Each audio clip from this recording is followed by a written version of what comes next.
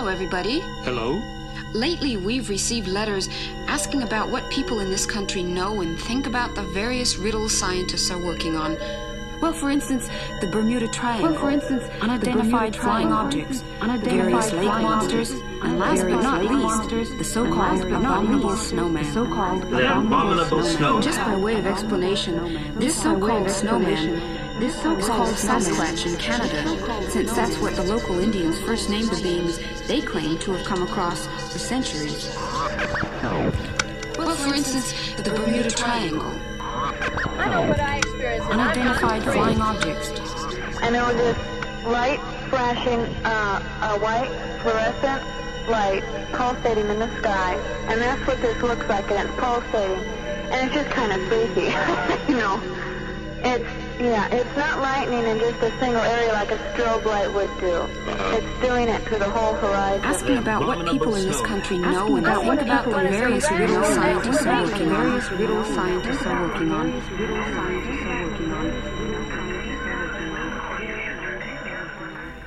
Hey everybody, what's up? Welcome back. This is Rojan with another one of my solo installments of Stasis. This week we have Melissa Martell joining us, formerly of the Drawing Out the Spirits podcast. She has a new show now that she's running solo called the Secret Door podcast. And I was sitting around, I was kind of bored, and I said, well, I don't want to drop another best of episode. So I got a hold of her, and we just threw this whole thing very impromptu, very much without any kind of planning. And I said, well, what do you want to talk about? And she said, well, we've covered a topic on my show on my first episode called Paranormal Forerunners, which appears to be some kind of a Canadian folklorish tale for the most part. It sounds similar along the lines of a banshee, but it's not. So we talk about that for a bit. We talk about shared consciousness. We talk about synchronicity, which is strange because a lot of our shows seem to go into that direction more and more lately. I'm not really sure why. And we kind of just bounce all over the place. It was a lot of fun talking to her. I think I was on her show. I believe Lobo was, and she's been on here before. So it's always nice to have her back. She's just a really cheery, fun person to speak with. Anyways, being that episode 300 drops next week, we still have time for some voicemails if you want to get them in. If you want to send some in, the phone number is 734-681-0459. We've even got a few people out there that have just recorded some MP3s and mailed them over to projectarchivist@gmail.com. There's a lot of you people that I thought I would hear from, but I haven't yet. And there's a lot of people that I wasn't expecting to hear from that I heard from. So I do have a folder with all of these saved off to the side. When we open up episode 300, I'm going to drop all of those. If you want to call in and say, hey, this is, one of my favorite moments from over the years, or this is one of my favorite shows, or if you would like to sing a song, as many of you have, that would be great too. Anyways, I'm just going to drop the interview here, and we'll be seeing all of you guys later on next week. This is Rojan. Peace out from Detroit.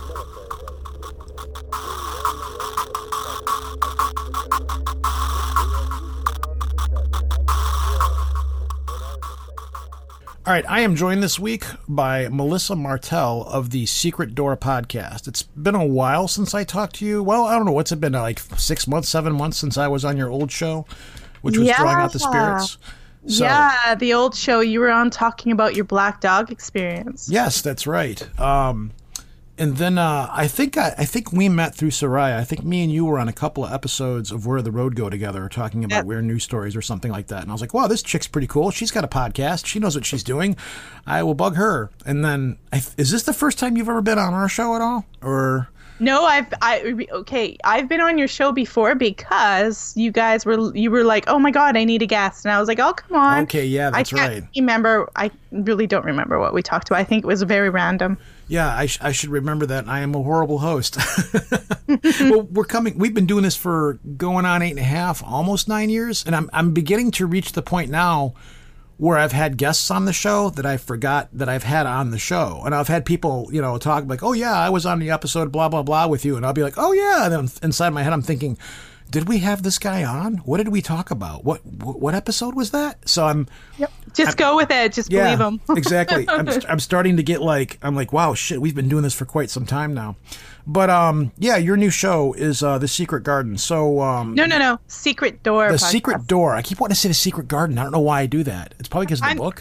I'm not a gardener, so there's no gardens. So what is The Secret Door? Where are you going with this one, and what's the difference between this and what you did before? Okay, so what I did before, I did it with a co-host. So now I'm on my own unless I do find a co-host to come on.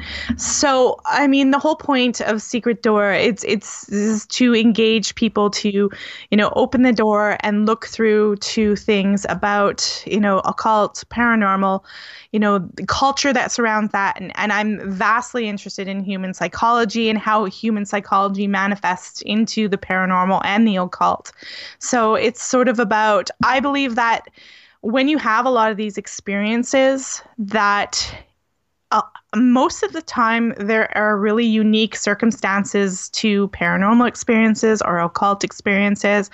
And I like sort of looking at those elements that come together to create these experiences. So it's more about not just all the popular things out there and what happened. It's about people talking about their more intimate, personal, occult, religious, paranormal stuff, and what elements happened and what was special at that point in time that came together to create your film, your experience, your book, your whatever it is that you have that's in that realm of that topic. Have you had a hard time finding guests yet, or are you just you're just dipping your foot in right now? So, I've dipped my foot in right now, but I've got people, like my first episode was me. I just thought, let's do an introduction episode. Then I had Gary Parsons on, who came on and we talked about Dracula because it was the 122nd anniversary of the release of the novel Dracula. I talked to Gary Parsons because he's a film director and his father used to work for Hammer Horror and knew Christopher Lee. So that's my third episode where I'm talking to Gary and we're talking about a Dracula through some films. Now, obviously, so we can't cut. I could have like 20 podcasts on Dracula alone. So it's a really, really quick overview, but we just go on that for the anniversary. And it was really fascinating to hear Gary's, ideas. And I just released a podcast today talking to Ashley Thorpe. And now, I could just go and talk about Borley Rectory.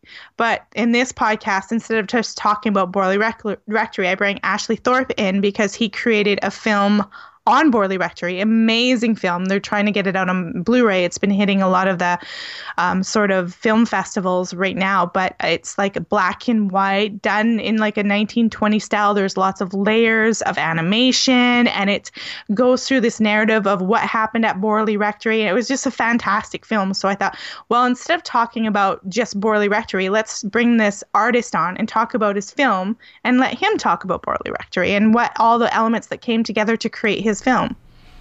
Cool. Yeah. So, where do you want to take us tonight then? Since I told you, I was like, well, you want to come on? Sure. Let's talk about topics that you're familiar with. And you had brought up paranormal forerunners. Well, yeah. I said, well, in my first episode that I did as an introduction, I talked about ghostly forerunners. And it's that's what it's called on the east coast of Canada, where I was born in New Brunswick.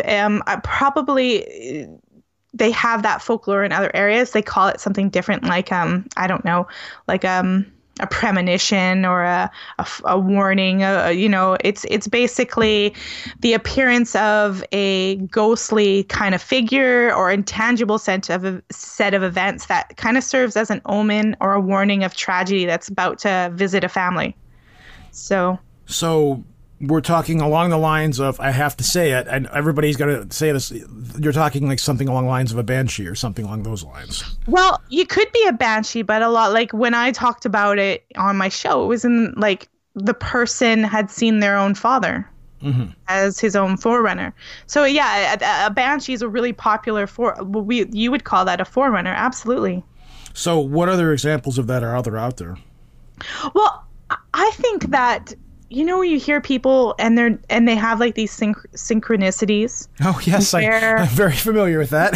Yeah, and someone will have just died. Like they could have it before, or they could have it after. Someone could have like an experience where they're driving and they've just, like they're like, or they don't even know the person's died, and all of a sudden a song that's really old starts playing on the radio. And it's this person's favorite song, and then like within half an hour, they get a phone call saying that person has passed away or something like that. It doesn't necessarily have to be a ghost that visits them. It could be a strange set of events that happens that is highly tied to that individual, and then they find out an hour later or whatever it is the next day that person died at that time that they heard that song or something like that.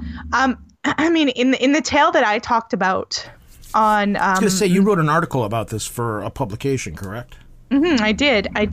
And I talked about it because it wasn't, I never really said this on a publication, but it was actually an experience from a family member of mine. So, do you want to tell the story here, or? Yeah, we can. Yeah, go ahead. Absolutely. So, well, what happened was this lady, she's telling me this, she's like, gosh, in her 80s, and she had told me quite a few paranormal stories that I collected and I wrote down because I thought, you know what, she's getting old. This is really important to write this stuff down. So I did it in the form of a blog post. And the family that she was in, I think it was in 1955, she had lost her brother. Now her brother... When she was 3 or 4, her brother was a newborn and her mother had died, and they all went to orphanages. And her brother was adopted by an aunt of the family, and they had to pretend that they weren't related to this brother. Okay. All their lives. They had to pretend that he was really their child and they weren't related to him, and so they had to live this sort of lie. And when this brother of hers, Percy, was 13, he went out on a boating trip that he wasn't supposed to go on with some guy who said, yeah, let's just go out on the water, and the guy was drunk, apparently. And he never came back. Nobody found him. And so I believe... it was the year later. I mean, her father, who willingly gave her brother up when he was an infant because he couldn't take care of him by himself with all these kids, had spent, that whole season out by the beach looking for the body of his son. And it was never recovered. And the next year, this woman who told me the story was at her aunt, who was the mother of Percy, this boy that drowned. She was at her house, and they were talking about tarot cards and stuff because the aunt had been a card reader and a psychic type of thing.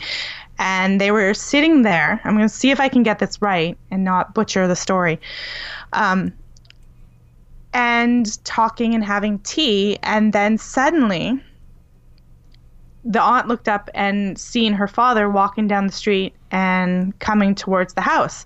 And she said, oh, that's really weird. Like, your father's coming towards the house. And then they could hear his footsteps come up to the door. So the woman who told the story, she was, about 16 or 17 at the time. She got up to go open the door for her father because it was really weird for him to be there at this time because he should have been towards the city working. And she opened the door as she heard the footsteps come up. And when she opens the door, there's nobody there. There's nothing. And she's looking. They can't find anything. And so she comes back into her aunt. She's very bewildered. She's like confused. And her aunt says, that's a forerunner. And she was like, well, what's that? And so the aunt explains that something bad's going to happen. And that was a forerunner. It's an omen. It's telling us something bad's going to happen. So she was like, okay, well, whatever. And I guess, I don't know if it was a couple of weeks later, she was with her dad. And he had come home from the pub. He had a few drinks. It was a little wobbly kind of thing. But he went out. They had a little, I don't know if it was a mare or some type of horse out in the yard. I'm more specific about it in the article. Well, you wrote that article some time ago too, I believe. It's been exactly. A while. Yeah, exactly. But he's got this horse, and he's going to bring the horse in and deal with it. And he's not 100% sober, let's just say. And so the horse starts rearing its head around, and he kind of misses the horse, and then it comes back, and the horse's head strikes him in the head and knocks him back. And he just sort of, this is in 1955, so he's an old timer, and he just like, whatever, brushes it off and gets the horse away. Concussion? What's that? Bah, keep going. Yeah. Yeah. Exactly. Well, it turns Rub some out dirt on it. Yeah. Well, unfortunately for him, it turns out a few days later he collapses and he's with a huge headache, and they take him to the hospital. And of course, there's a vein that's burst, and there was all this excess blood in his head and swelling in his brain. And it's 1955. They just don't have the technology. They're trying to do whatever they can, but he eventually dies.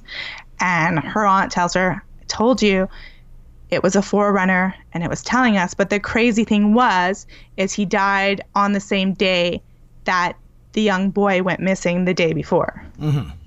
So it was all this sort of folklore and mysterious sort of stuff in the family, and this omens and that people watch out for. And you can say, "Oh, how silly," but these are things that are in families that, especially from old times before, the rise of mass education technology, that, this is a meaning. It can mean something to somebody, like, wow, isn't that strange that this all happened, and this happened a year apart. But well, it's very much the same as you hear, like we were talking about the banshee and stuff earlier. But these kinds of things are very common in like Irish folklore and European folklore, where these things are carried over. And it seems like if you ever watched the show American Gods, have you ever seen that or read the book yet? No, I haven't. Okay. The idea behind that show is that when all of these people immigrated from their countries over to America, they brought all of this folklore, their legends, their beliefs, and things like that with them. And the concept of the show, you see all the folklore that they had over there now manifesting over here, like the gods and the practices and all of these things. When they brought them over, they brought the legends and the folklore immigrated with them, and therefore it kind of transplants. Oops! I just smacked my hand on my light stand. But you see the folklore kind of mutating and transposing and doing what it has to do to fit into the current culture of where it's at. Now, in America, that I know of, we don't have any forms of banshees or anything like that I've heard of. But you have a lot of this, you guys call it forerunners in Canada, but you have a lot of this folklore in Canada that's spread from coast to coast through with you guys. Well, to be honest, I think it's mainly an East Coast concept, and the folklorist Helen Crichton, she would have been in that time. She wrote a book called Blue Nose Ghost. And she was one of the first. She would research folklore. She did a lot of research, and she's a woman in this time, like probably in the 20s and 30s and 40s. She was basically a pioneer, because women didn't do this sort of stuff. But she would look at folklore, and she would look at music and sounds, and she was trying to collect and gather music from the people in these she was trying to get it from these small remote communities where if she didn't collect it, it would be lost. Like some of the people on the East Coast of Canada, when they talk, you can't really even understand necessarily what they say, because they're speaking almost like Irish or Gaelic accents. It's strange. And so she was collecting all this stuff, and I could be mistaken, but she coined that term forerunner. I'm not sure people, when I was out here, I went and presented the folklore podcast, and a lot of people didn't even know at this convention I was at what folklore was. They were like, "What's folklore?" And I was really kidding me, really? Yeah, no, I was shocked. How could you not know what folklore is? It was a business group, and they're like, "What's that?" So I think it's mostly an old East Coast term, but I feel it's worth discussing this idea. And I always wonder, I'm like, is it because of technology that we don't do these stories and share these things? Like in my family, even when I was little, we told these stories and told this stuff, and people just don't seem to be doing it anymore. And that's what I found admirable about Helen Crichton, is that she was going, and that's why I like podcasts, because you're collecting stories, you're collecting experiences. And I that's what I want to do with my podcast, because, it's I don't know if I agree with you on that, though. Like a few years ago, I would have agreed with you on that, but with the proliferation of paranormal television, You know, it all started on the Sci-Fi Channel, which I think you guys call that space up in Canada. You had the Ghost Hunters show. And when Ghost Hunters popped on, everybody latched onto that. And it became, after that, it was like, well, I got to come out with the next ghost hunting show. That's not really I don't think that's what I'm talking about. I don't think I'm talking about ghost hunting. I think I'm talking about orality, where people share old-time stories and folklore myths around a campfire. Yeah, I'll agree with that. Up until... Well, even still now with the proliferation of the internet, you know, that was another thing. Like, because the paranormal on the internet was big before this stuff started hitting on television. I think that's kind of where it all sprouted out from. Because you'd find these websites all over the place that, like, this is our haunted, you know, haunted locations in different cities and things like that. And it was still kind of an underground thing, but there were stories being shared out there and stuff. But you would find the local urban legends and things. Like in the States, maybe you guys have it over there too. There's every city and town out in the sticks always have the legend of the car with the railroad tracks, where if you go up to the railroad tracks and you put your car in neutral or something like that the kids that were killed in a bus crash or lovers that were killed in a car crash, the story's always a little bit different, but generally the idea is that the spirits of these people will push your cars off of the tracks.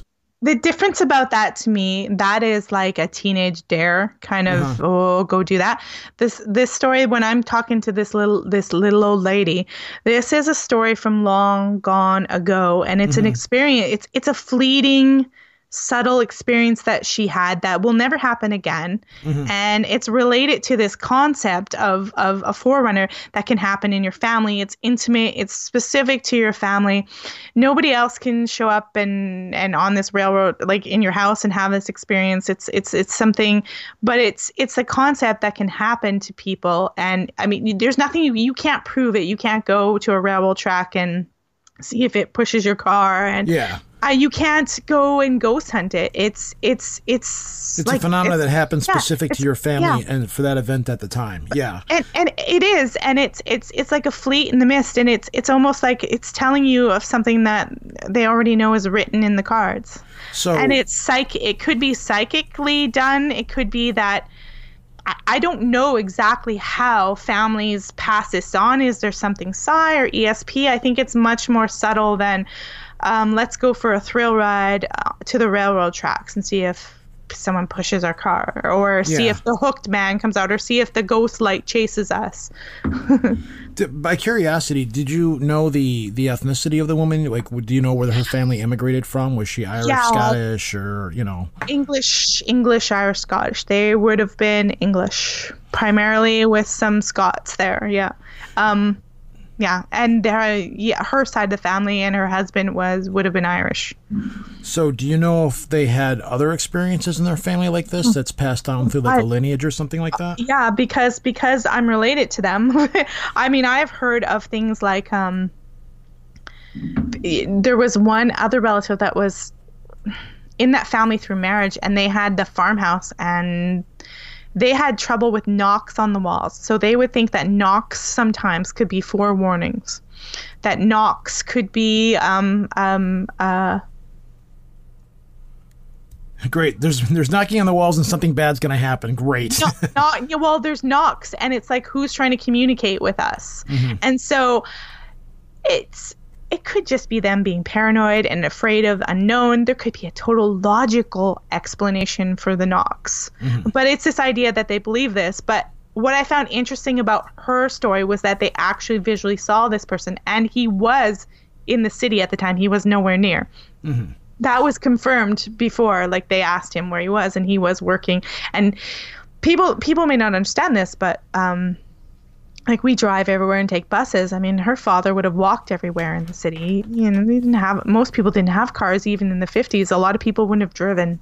So it wasn't like he was just bouncing from one end of the city to the other quickly. Have you found any instances of stories like this still happening in modern times right now? Well, I have heard of people being forewarned or having visions of things through relatives, or seeing some kind of accident and then they learned that it happened. My own mother, this is coming to my mind. I can't believe I'm remembering this. In the late 80s, my mother was in a video store. Those were the days where Blockbuster Video. Wow, what a difference. It was before, God, it was before Blockbuster. Wow, like, it would have, like, 88. We didn't, like, she would have been in some kind of local video store. And she started hearing her brother's voice calling for her. And she looked around and she said to one of her relatives that she was with, like, hey, did you call my name? And the relative was like, no, you're going nuts. You're kind of losing it. And my mom was like, no, I literally heard somebody calling my name. And it sounded like my brother, but, like, he's out on the West Coast playing with his band. Like, what's going on? So she had a couple of other things, that weird, strange things that happened. She was a little bit uneasy about it, but she was like, you know what? I'm just being silly. You know, we blow it off and we have, like, a logical explanation, which isn't always bad. Mm-hmm. To have a logical explanation for things. Logic is good. But in this instance, about 2 days later, it was wee hours in the morning and she gets a call. She picks up the phone and it's a surgeon in a hospital on the West Coast. And he's saying, look, your brother is here. He was at a club. He was playing, like, they explained to her, he's been shot. Some drug dealer was in the car. He might die. We don't know if we can save him. He called your name out and told us to call you. Instead of the mother, he said he didn't want his mother to know. He said specifically asked for you, and he was calling your name out. So we're calling you, and we will call you and let you know if he's dead or alive. Fortunately, he lived. But I would say that's some kind of strange premonition, or I would say I'd call that a forerunner. I think she would too. Yeah, like a time dilation for the most part or something. Yeah. Mm-hmm. But I think it happens between, I think it's more likely to happen between people who are closely related or closely connected. I think that's the key to it. Yes. I'm not disagreeing with you on that. I've often had a theory like that. In my discussions about empathy and things like that, it seems like when you're around certain people, it's kind of like people are transmitters and receivers. Like when if you're around your husband or your brother or your mom, like moms and daughters, it's especially strong with, it seems to be really strong with mothers and daughters, and to an extent mothers and sons as well, but it seems to be more prominent with women, where you just get premonitions about things or you're emotionally tied in some way. And I've heard many stories about this where somebody gets hurt or somebody dies and somebody knows about it or something, or somebody dies in an accident or something like that and they know about it. It's the tie and how that tie works. That's the curiosity to me of how that happens. Because I've heard stories like this before where people will reach out, or they'll get a premonition of something that's going to happen long before it actually does. Very similar. So they get like a message or something like that from a person before they die. Where time is kind of like, what's the term that they use in Doctor Who? Twisty, timey-wimey, wibbly-wobbly, or something along those lines? Timey-wimey. Yeah, exactly. So it's almost like there's some sort of a skip feed, and you can see ahead of it, and you're just getting a jolt of what it is before it happens, and either that or things are pre-written. I don't know. That's what bugs me. Like, you don't like that idea? No, it's not that. I had an experience once. I've probably told this on the show, but I had an experience once where I was unloading. We'd gone grocery shopping, and I was unloading my minivan from groceries. And then for whatever reason, most of the stuff that happens to me, I've usually got some kind of a skeptical way or a logical way to explain. That's the first place my mind goes. Anything happens, like, okay, it's probably this, or this. The going paranormal woo-woo is very far at the end of the spectrum. But we were unloading the van with groceries, and it just seemed like time went out of sync. Now, old-time listeners of the show have heard me tell this story where I'm sitting there, and all of a sudden, it was just kind of like, I knew everything that was going to happen a few seconds before it was going to happen. Like, hey, a car's going to come around that corner, a bird's going to fly over there, that's going to happen. And it was very, very unsettling because you knew what was coming, but you couldn't do anything to change the interaction of what was going to happen. It didn't last very long. It was extremely uncomfortable. Like, my daughter comes out and she's like, "Are you all right, Dad?" And as she was going to, I wanted to say, "Are you all right, Dad?" Because I knew she was going to say it, but I couldn't get the words out in time. It was a situation like that. And then everything just fell right back into sync again.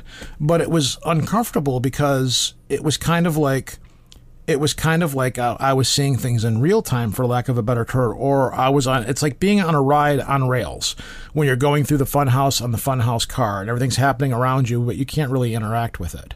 So it gave me this really strange impression of, like, everything is going to happen the way it's going to happen, whether or not I want it to. I'm on the ride, and I got to step back and see the ride as it was happening. Does that make any sense, as I'm known for saying? It does. It totally does. So I've never, but hopefully it never, it felt like it lasted for 5 minutes. I'm sure it didn't last that long at all, but it was extremely uncomfortable. Well, to a sense of like, what the hell is going on here? You know, time could have slowed down. That's why it felt so long. Like, I know I've been in an accident before where I knew my car was going to drive into something before it did. It slipped on something last minute, but I knew it was going to happen before it did. I just had this flash, and I grabbed onto the steering wheel really tightly. And when it happened, was Jesus Take the Wheel playing in the background? I'm just curious. No, I'm kidding. Go ahead. Well, it was me, and my son was just a year old in the back, and it was 110 kilometers. I don't know how many miles that is, like 80 miles. No, I'm American. I'm completely dumb. Yeah, I think it's like 80 miles an hour. Yeah, like 80. And then I was going like way slower, but the black ice still grabbed my tire and it pulled me over, but I saw it before it happened.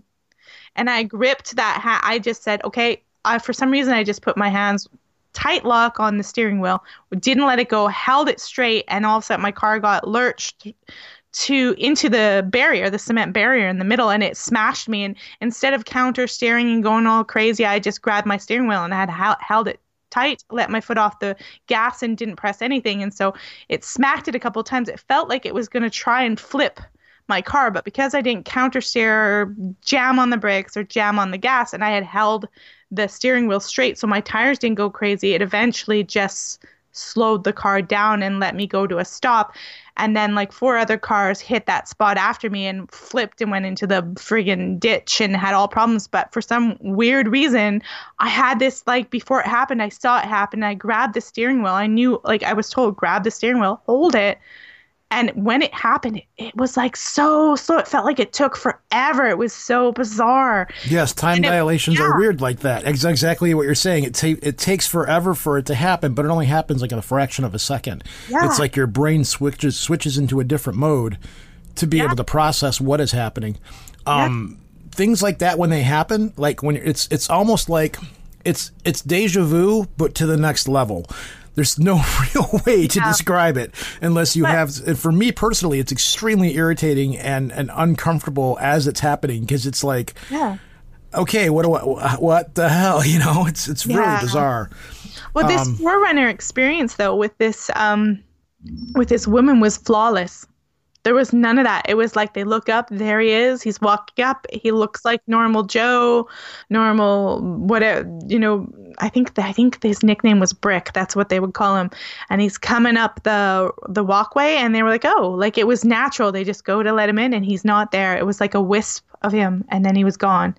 And that left this really. They were pretty. The aunt, especially the great aunt, would be my great aunt or great cousin. I can't remember how it is. Twice removed sisters, cousins, uncles, aunt, apparently she was really on edge for a while. My grandmother just blew it off, it's like they just blew it off, and she was really on edge, and so it was bizarre. And this person was like, that experience haunted her for the rest of her life.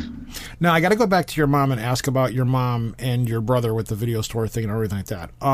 Since he made it through, have you did you ever talk to him about any of that, or have you ever had the chance to say, hey, do you remember calling out? Do you remember anything on your end when that happened? No. And you know, one of the things is he's I doubt he'll ever listen to this podcast, but he's actually really he just was when we got him back he's my mother's brother. When he got him back and he came to stay with us, he was always a difficult, spoiled, the little narcissist of the family. So he was just a really difficult little asshole when he got back. And, you know, ran the house like a tyrant, and no one could wait to get rid of him. So I was like, who gives a shit? It might have been this, like, I think that's funny because that happens, and you have this thing where you're like, oh my God, and you realize that this person's in your family and you don't want them to die, but I don't think he might have had some sort of thought while it was happening. I don't know. He might have had some intense thought while it was happening. He's never said anything about that but no one's ever asked him, because he's a difficult person to deal with in real life, because everything has to be about him no matter what. And so it can be overwhelming, because to deal with somebody where everything's his and don't touch my stuff, and it's an unfair sort of, it's like you got a permanent, 14-year-old, even though they're like 30, 40, 50. So I would have never even thought to engage with him in this kind of question, because he's just too shallow and narcissistic generally.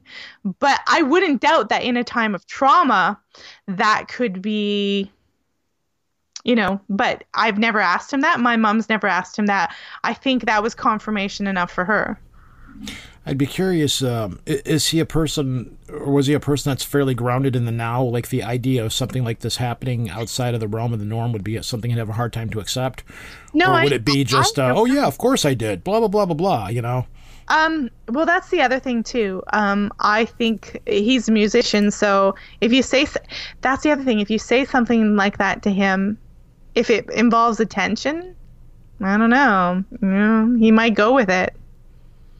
Whether or not he had it, I don't know. Like, I wouldn't ask him now, because that was 31 years ago. I wouldn't ask him now, because I would say, yeah, that's a little bit too far removed.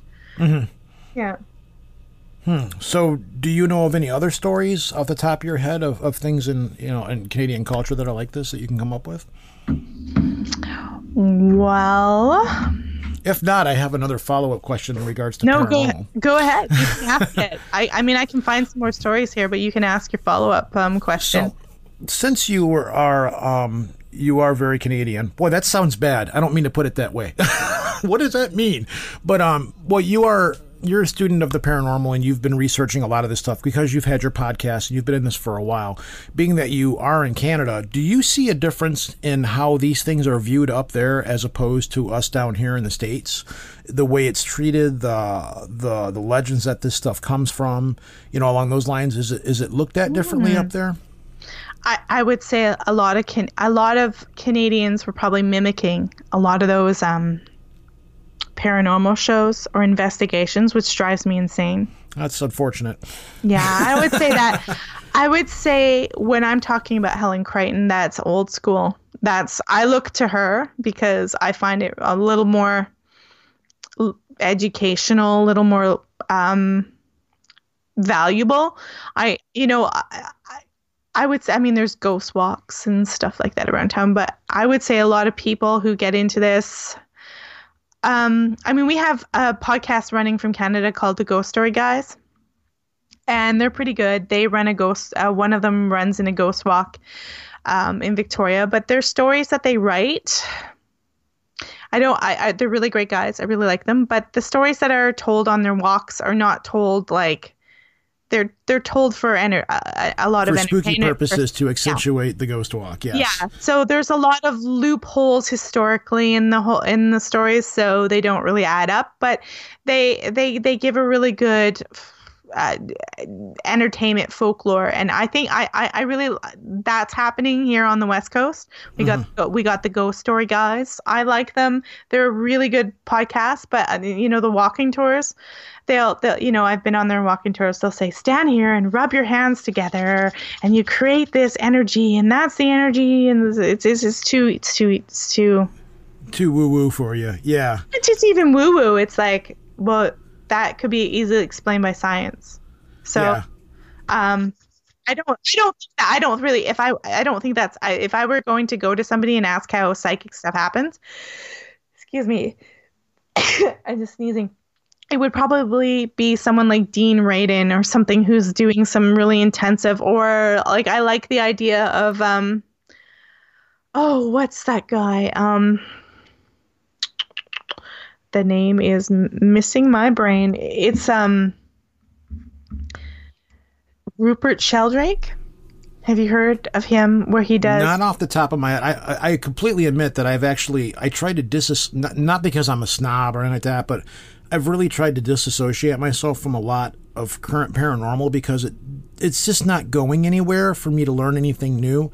Like, I pay attention to Kutchin and stuff like him because those are people that are taking the stuff into different directions and are approaching it with a different mindset. But your stereotypical, the ghost hunting shows and things like that, or the people that are walking around with EVP meters, it's like, oh, okay. I mean, that's not who I'm talking about, although I might have one on my show soon because he went into that famous location. He was just in that oh shit, can't remember it. Sorry, swear word. That's okay. Go ahead. That's how you want. Rupert Sheldrake is he's a researcher. They say he researches in the field of parapsychology, but he's actual science. He studied at University of Cambridge, and he has this concept of morphic resonance. I don't know if you've ever heard of it. And explain it to me. Well, even not, people that I'm listening might not know. So go ahead. Okay, I'm going to look up morphic resonance. According to the theory developed by Rupert Sheldrake, a paranormal influence by which a pattern of events or behavior can facilitate subsequent occurrences of similar patterns. So that's really a little bit too... So basically, it's a process whereby self-organizing systems inherit a memory from previous similar systems. In its most general formulation, morphic resonance means that the so-called laws of nature are more like habits. The hypothesis of morphic resonance also leads to a radically new interpretation of the memory storage in the brain and of biological inheritance. So you're inheriting memories from other people. Memory need not be stored in material traces inside the brain, which are more like TV receivers than video recorders, tuning into influences from the past. That's what I said earlier, kind of. Yeah. And biological inheritance need not all be coded in the genes or in epigenetic modifications of the genes. Much of it depends on morphic resonance from previous members of the species. So you inherit stuff from previous members of the species, but you're also able to tune in to current people and know when people are coming home because you're connected. So I always like that concept. Like I just find his studies of morphic resonance really fascinating. I kind of feel like I need to smoke a joint to be able to fully grasp what you just said. well, yeah, smoke a joint, but God knows Rupert Sheldrake does. But like what it is like, okay, you know how when a cat or a dog knows that you're coming home, like it doesn't even necessarily mean that it's because you come home at that time every day. It's like 10 or 15 minutes before their owner comes home, they will start doing different. They literally get ready for that person to come home, whether it's a planned or a regular thing or totally sporadic or random. And he's talking to this as everyone's saying, nah, it's just, there's nothing to it. But he's saying, yeah, because my brain immediately goes to about 15 skeptical explanations for that. But go ahead. Yeah, well, he's done some tests on it. So he's not just saying, yeah, this is how it is, but he's like, and woo. He actually has the presence of the past, morphic resonance and the habits of nature. He's got a couple of books, but he really speaks to this idea where there's some kind of communication happening beyond just, shared consciousness. Well, it could be, but it's beyond just you learn that someone comes home at 3:00, so you get ready all the time. There's something going on because it happens even at random times where owners don't normally go out. It also happens like people. I've had this happen to myself as well, where I literally start thinking of someone I haven't talked to for years. And I'm like, wow, why am I thinking of this person? And literally within an hour, half an hour, suddenly they've either messaged me or they start calling me. And I'm like, that's bizarre. What's synchronicities? Well, but he's you say synchronicities, but he's actually he has a theory of it. Scientifically, where there's something that's happening between those two individuals. It's not just, oh, that's a synchronicity, walk away. It's like, well, no, there's something actually in a field happening in some sort of way. I don't entirely understand it, but I find it really fascinating that he's got this idea where you're inheriting memories from previous system, which would explain why we have better test results over generations, because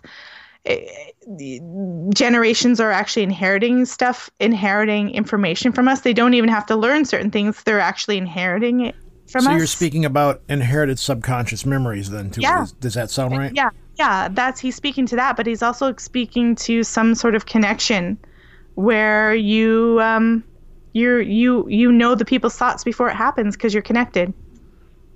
Yeah, we've yeah. I don't know. Just calling it a different name. Yeah, I know. I've reached into that subject before a few times, and when I do, it sometimes bites me in the ass. So I got to be real careful about it because I don't want to stir the cage, especially right now. But I'm very cautious about where I want to take those topics because it's just something that I just don't like or want to deal with most of the time. But as far as with the inherited memory thing or shared memories with people or shared dreams and things like that, yeah, I know where you're coming from. Cause, well, I would just say to your users, it's a lot. Morphic resonance and morphic fields is way more complicated than I can ever explain it. I am no person who's graduated from Cambridge, so I would just say type in Rupert Sheldrake and morphic resonance, and if you're interested, it's like quantum emotional entanglement. Yeah, there's another thing to smoke a joint on. I can't tell you what it's all about because I'm below that level. So you don't have this kind of thing happen to you all the time, then? Well, I mean, when I had a cat, that cat, like my ex-husband would sit there and go, God, why the cat knows when you're coming home. Mm-hmm. It doesn't matter. Like, oh, absolutely. Every time. I have a feeling it has something to do with intense emotional, like it has to be, like I said before, with all these forerunners and stuff. It's an intense emotional connection. I think emotions have something to do with poltergeist activity, like intense emotional projection. Like it's something about intense human emotional attachment or intense human emotional projections. So have you had this happen? Well, you already talked about the thing with the car.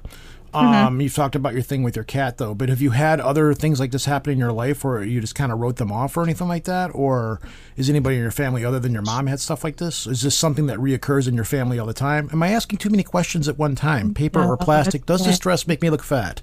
Oh, no, you look beautiful.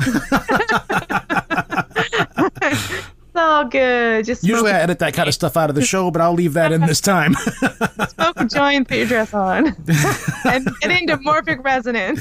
Yes, exactly. You know what? I've probably had it more times than I can count, but it sometimes it seems really natural now. Like it's just like, oh yeah, I knew that was going to happen. It's like when relationships come to an end, it's almost like you knew long before. I was like, oh, that like.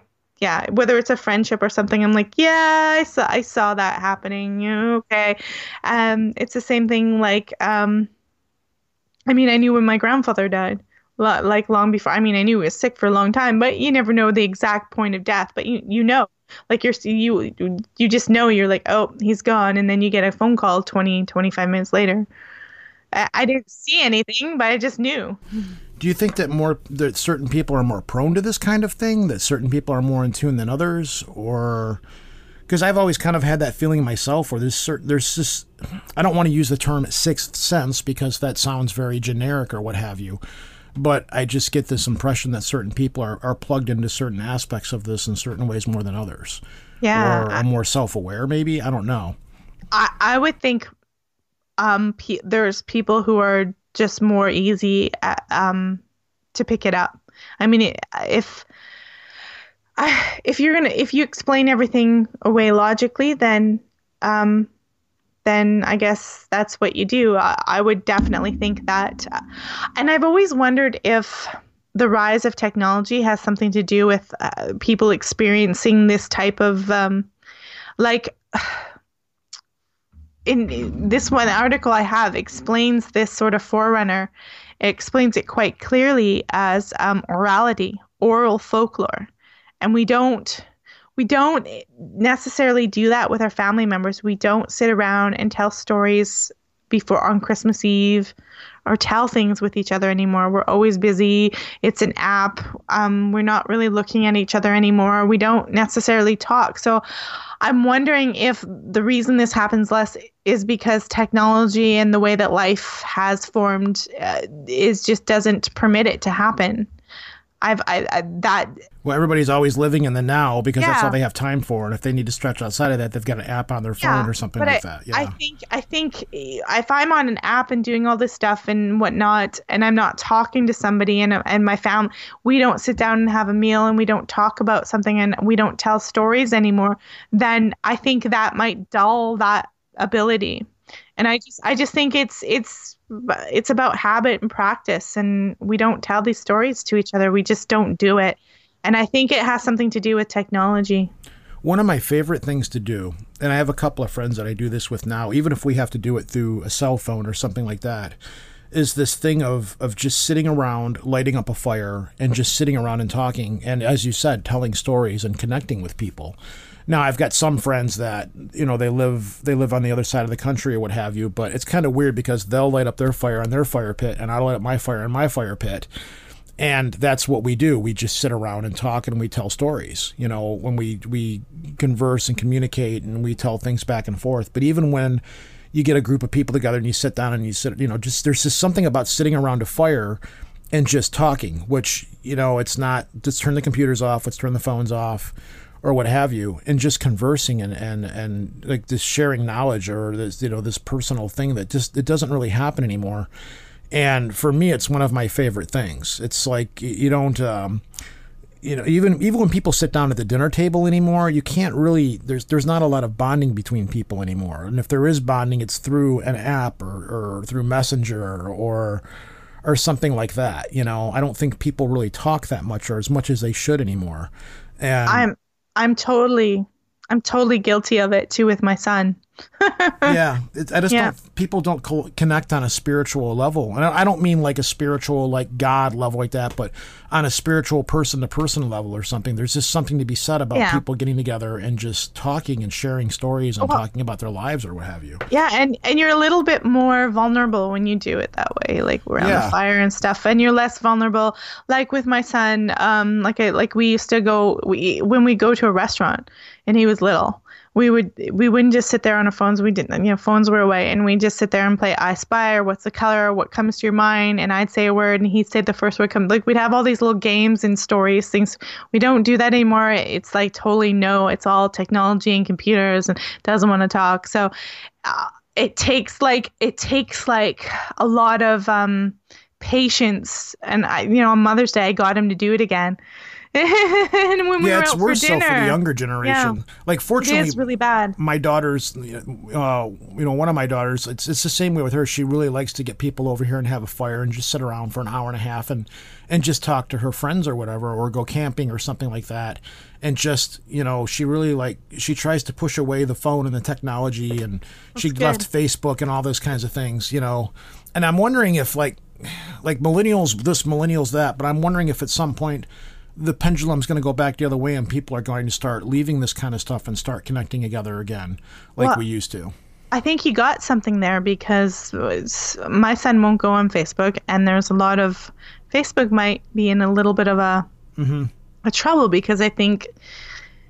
Well, it's no secret. I wouldn't be there now if it wasn't for the show. I kind of want to just cut myself off from that whole part of the world, but I'm there just for the people who listen to my show and for the webpage and for the Facebook page. But otherwise, I don't like putting pictures of myself up anymore. I try not to engage that much anymore, because it's just a weird programming. But go ahead. I have some friends on there that I talk to, but otherwise, I'm there to talk to people about the show and this kind of content. But even on Facebook, if I post something, nobody has any really, grand discussions, which is, why I said to everyone, come and listen to the show, come to the website, subscribe to the newsletter and stuff like that, because Facebook, it's basically just a place for me to update on what's going on and where you can find the show. Yeah, it's like I use it now to hook up with guests or talk to, certain people and things, and that's really about all it anymore. And like Lobo, my co-host, he just up and left and deactivated his account. He's like, no, I'm done. I'm just done now. And I'm like, oh,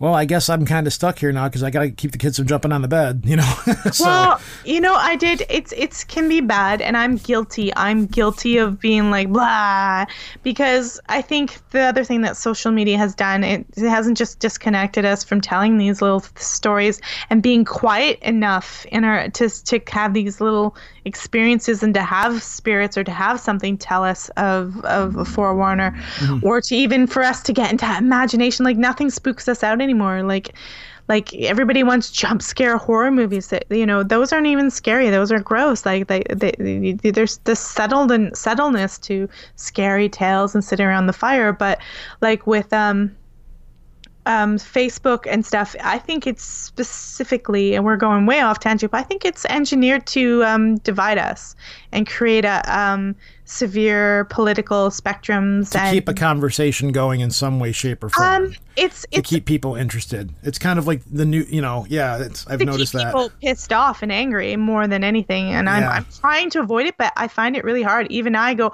what the hell? Screw you! And I'll tell someone to screw off. Like I'm like, oh, maybe I shouldn't have said that. I've gone in where I've just trimmed like my Facebook page down. I've just trimmed my stuff down, and when I do post stuff, it's very blasé, whatever. Like today I posted I was building mini bikes at my job or whatever and stuff like that. But I don't go on there and express political views anymore or anything like that. I try to stay away from all that stuff. I try to just post funny stuff for the most part and be positive. But if there's somebody out there that's poisonous or causing bad vibes or whatever you want to call it, okay, well, I'll either unfollow them or, do what I've got to do. I think it's going to reduce this is all, we think it's like normal, but this is all still very new. Oh yeah. Yes. It's all like 10, 12 years. Like it's all really new. We have no idea where it's going or what it's going to do. I do think that it's shifted and changed the way we actually interact and do things. Like and I don't think we have a clear concept of how much it has. I think it's vast, more than we know. Yeah, I'll agree with you on that. I'll agree with you there. I have no problem agreeing with that at all.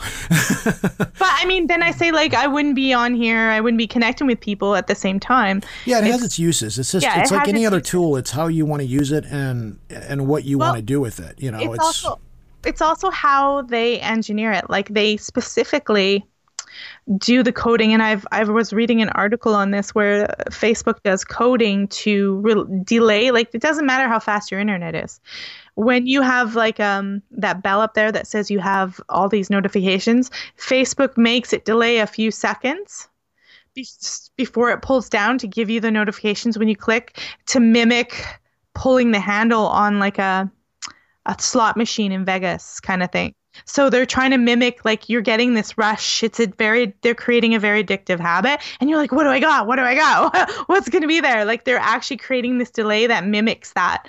So I don't think it's innocent. I think it's constructed, and people in Facebook have actually sort of alluded to that. And so I don't think it's by mistake. I think it's by design. Yeah, I see a point where eventually that's going to... I'm actually kind of surprised because before Facebook, it was MySpace, So everything runs its course and everything has its time. And, you kind of are seeing it die off now, especially after the last election we had over here, where so much stuff was done to engineer people opinions and thoughts and to steer people in different directions. Where I'm noticing the younger generation going, you know what, maybe I shouldn't trust this. Maybe I shouldn't do this. Maybe I should be more careful. Here, in our defense, I don't think we had any clue where it was going to go when Facebook started out. We were like, oh, our friends put some pictures on. Isn't this fun? In our defense, we didn't have a clue. Like, I had no idea when I started. Like, I had 20 friends or something. Like, now I have like 44,000 or so. I don't know. Mm-hmm. I don't think we had a clue what they were engineering it for. They might have eventually along the way. And I think they'll go out I think it'll get worse before it just dies. Well, from what I understand, it's dying off now. But, again, though, the only thing really use-wise, like if anybody local, I'll use Messenger to contact, hey, what are you doing tonight? You want to go out to get something to eat or something like that? It's another communication tool from person to person. But if I go on to a main Facebook page and try to talk to something, I'll just call them or I'll message them on my phone or whatever. I don't use it for that purpose. Yeah. it's kind of like you have to sit back and watch what's going on but for me, I kind of have to be here because I need it for the show. Exactly. I need it for guests and to contact authors and to let people know, hey, the new episode's out. And I rather do like to interact with a lot of my listeners. Most of the listeners that we have, a vast majority of them are very cool, very nice people. And I've made some really good friendships through going this way. Likewise, I've met some real douchebags, and okay, you're done. Moving on, you know. Yeah. We'll cut you from the vine here and just keep on going. But going back to what I was saying, though, that's when you mention communication, that's become the communication. Yeah. You know, it's. But there's something missing. There's something severely missing. There's that like a soul or like a warmth to it or something that's just not there. Yeah. Yeah. So, you know, and we're connected in a different way. And it's not the way that's the most healthiest for us to be connected sometimes. Yeah, it doesn't feel organic if you just submerge yourself completely into the digital world or what have you.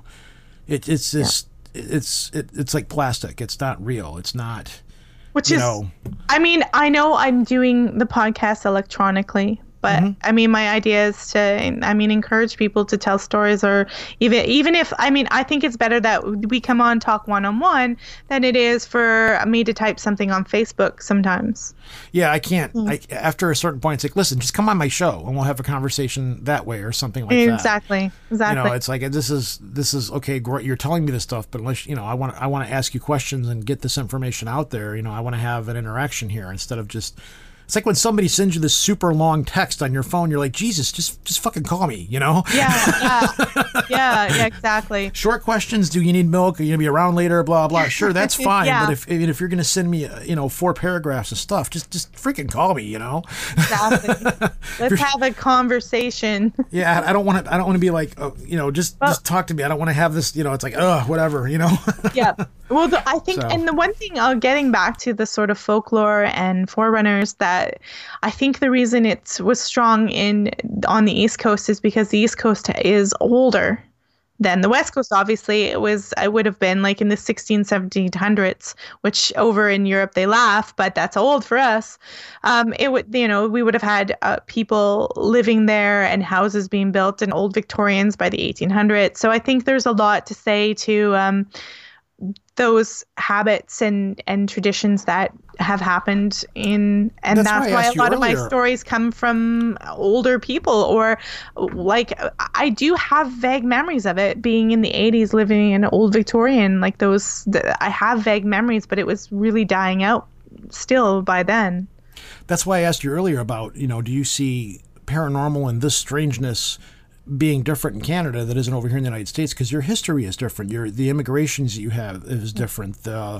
Your languages and things like that evolve differently. I still think we have the similarity where the East is older than the West. Mm-hmm.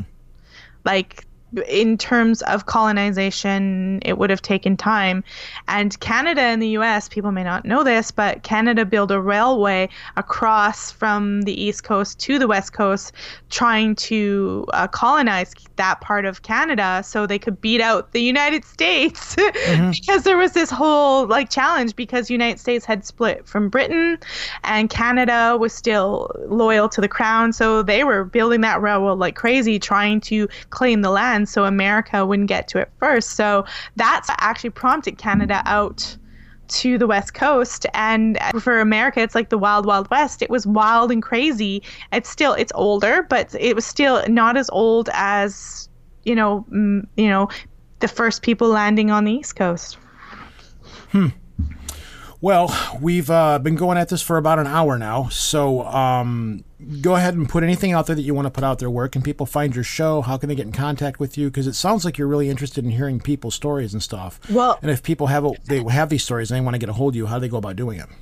Absolutely. I mean, if you have a story, you want to talk about a book, you want to talk about your own experiences or folklore, or I don't care if you do magic or if you knit something, whatever you want to talk about that's magical or you've had some sort of experience. My website is secretdoorpodcast.com. All the podcast links are there. I also have a newsletter link at the bottom that I'm encouraging people to put their email list on, so I can talk to you outside of social media. I am on, the podcast is on iTunes and all the regular stuff and YouTube. I've just started loading up on BitChute just in case YouTube goes crazy and starts removing weird stuff along the way, because they've been doing that lately. But I would say there's a contact page. I mean, there is the Facebook page, but there's the website. So you can always contact me through the contact form at secretdoorpodcast.com. It's the easiest place to go. I'm encouraging people to go to the website rather than social media. As we just talked about, social media appears to be the enemy of the soul. and if we want to have a really good discussion, I could put like campfire sounds in the background if everybody wants to. Well, I'm just saying, me personally, like there's just something about sitting around a campfire cut off from technology where it's like, okay, we have this fire to concentrate on, we have on each other. Let's just talk and share and bond in some way and have some kind of a human experience here. Yep. You know, I think certainly important. And I think like even just sitting down with tea and telling cards and sitting together, that's, I think something can happen there. Like I do that with my mom all the time. My mom lives far away. I'm actually going to visit her in July. She lives in Alberta in Canada. And sometimes I will FaceTime her. I am thankful for technology, and I'll tell her cards over FaceTime and talk to her because I haven't seen her forever, so which is why I'm going to visit her. And you tell cards. Do you do tarot or do you use playing cards? I use the Thoth deck, but I'll practice. So I'm not like some pro, but I'll practice and do like, what I feel like that. So we just have fun because that's something, like I said, that's our family members have done, and I just like, okay, let's do that. Mom, I'll just be talking. I'm like, hey, Mom, do you want me to pull 3 cards, or do you want me to do this? And I do use FaceTime because she lives far away. So there's benefits, but I think it is, it's definitely not the same as it used to be when I was little. And I can imagine from when I was little to 100 years or 200 years ago, it's even different. I mean, there's education. We've got education, and that definitely could change things. But I think there is something to people having intuitive visions or knowing premonitions of what's going to happen in the family. And of course, on the East Coast, it's known as forerunners. Well, thank you, Melissa, for coming on here. It's always fun talking to you. I don't do it enough. And as I was saying off the air, if you need somebody to come on and help you on your show, if you can send me a message, or, if you need something, let me know ahead of time far enough. I'd be glad to come on and give you a hand. Awesome. So, fantastic. Thanks for being here. I really appreciate it. And if you could hang out for one quick second afterwards, I'd appreciate it. Will do. Did you give up? Did it get easier? Did all those things you want to come together in the end? Was I the one? Was I even there? Did you ever really notice how I never really cared? She smiled and looked at me and said,